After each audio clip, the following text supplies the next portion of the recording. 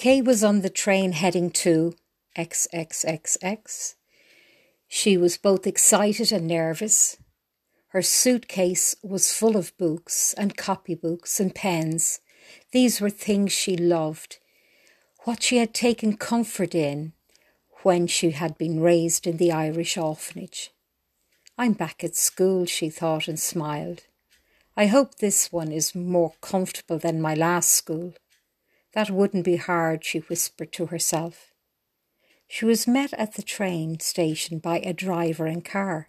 She smiled as the memory of the mad scramble she had been part of the first time she had been met at the station. The mad scramble to climb up onto the truck with cases flying everywhere as they shouted at her. Not a comfortable pair of shoes in sight. Now her case was being carried. The car door was opened for her now. It felt good. She was moving up in the world. Within moments they were passing through countryside. It was a mild, pleasant day. The fields looked beautiful. She could see the land girls working and thought of Carmel. She had forgotten to tell her with all that had gone on with Paul. She looked at her hand and smiled at a diamond ring on her finger. He had wanted to marry straight away. She had said no. So he had settled for the engagement. She couldn't explain why she felt she couldn't marry him at the moment. She would have dearly loved to. All she could tell him was, it might be years before he would see or hear from her again.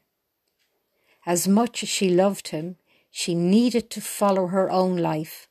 Hopefully it would lead back to Paul. It was then that he had insisted on the engagement.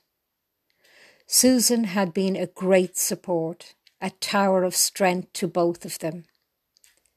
The one link they might be able to keep from time to time. Kay hoped, but had said nothing. Now the car was driving through the prettiest village Kay had ever seen. It was like something from the Tudor time, with its straw-roofed houses, all white with black wooden beams, making patterns across the proud fronts. There is no feeling of war here. She hoped the car would stop in this village. It didn't.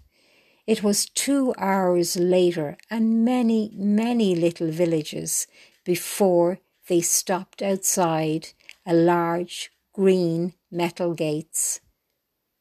They were opened for them and they drove through.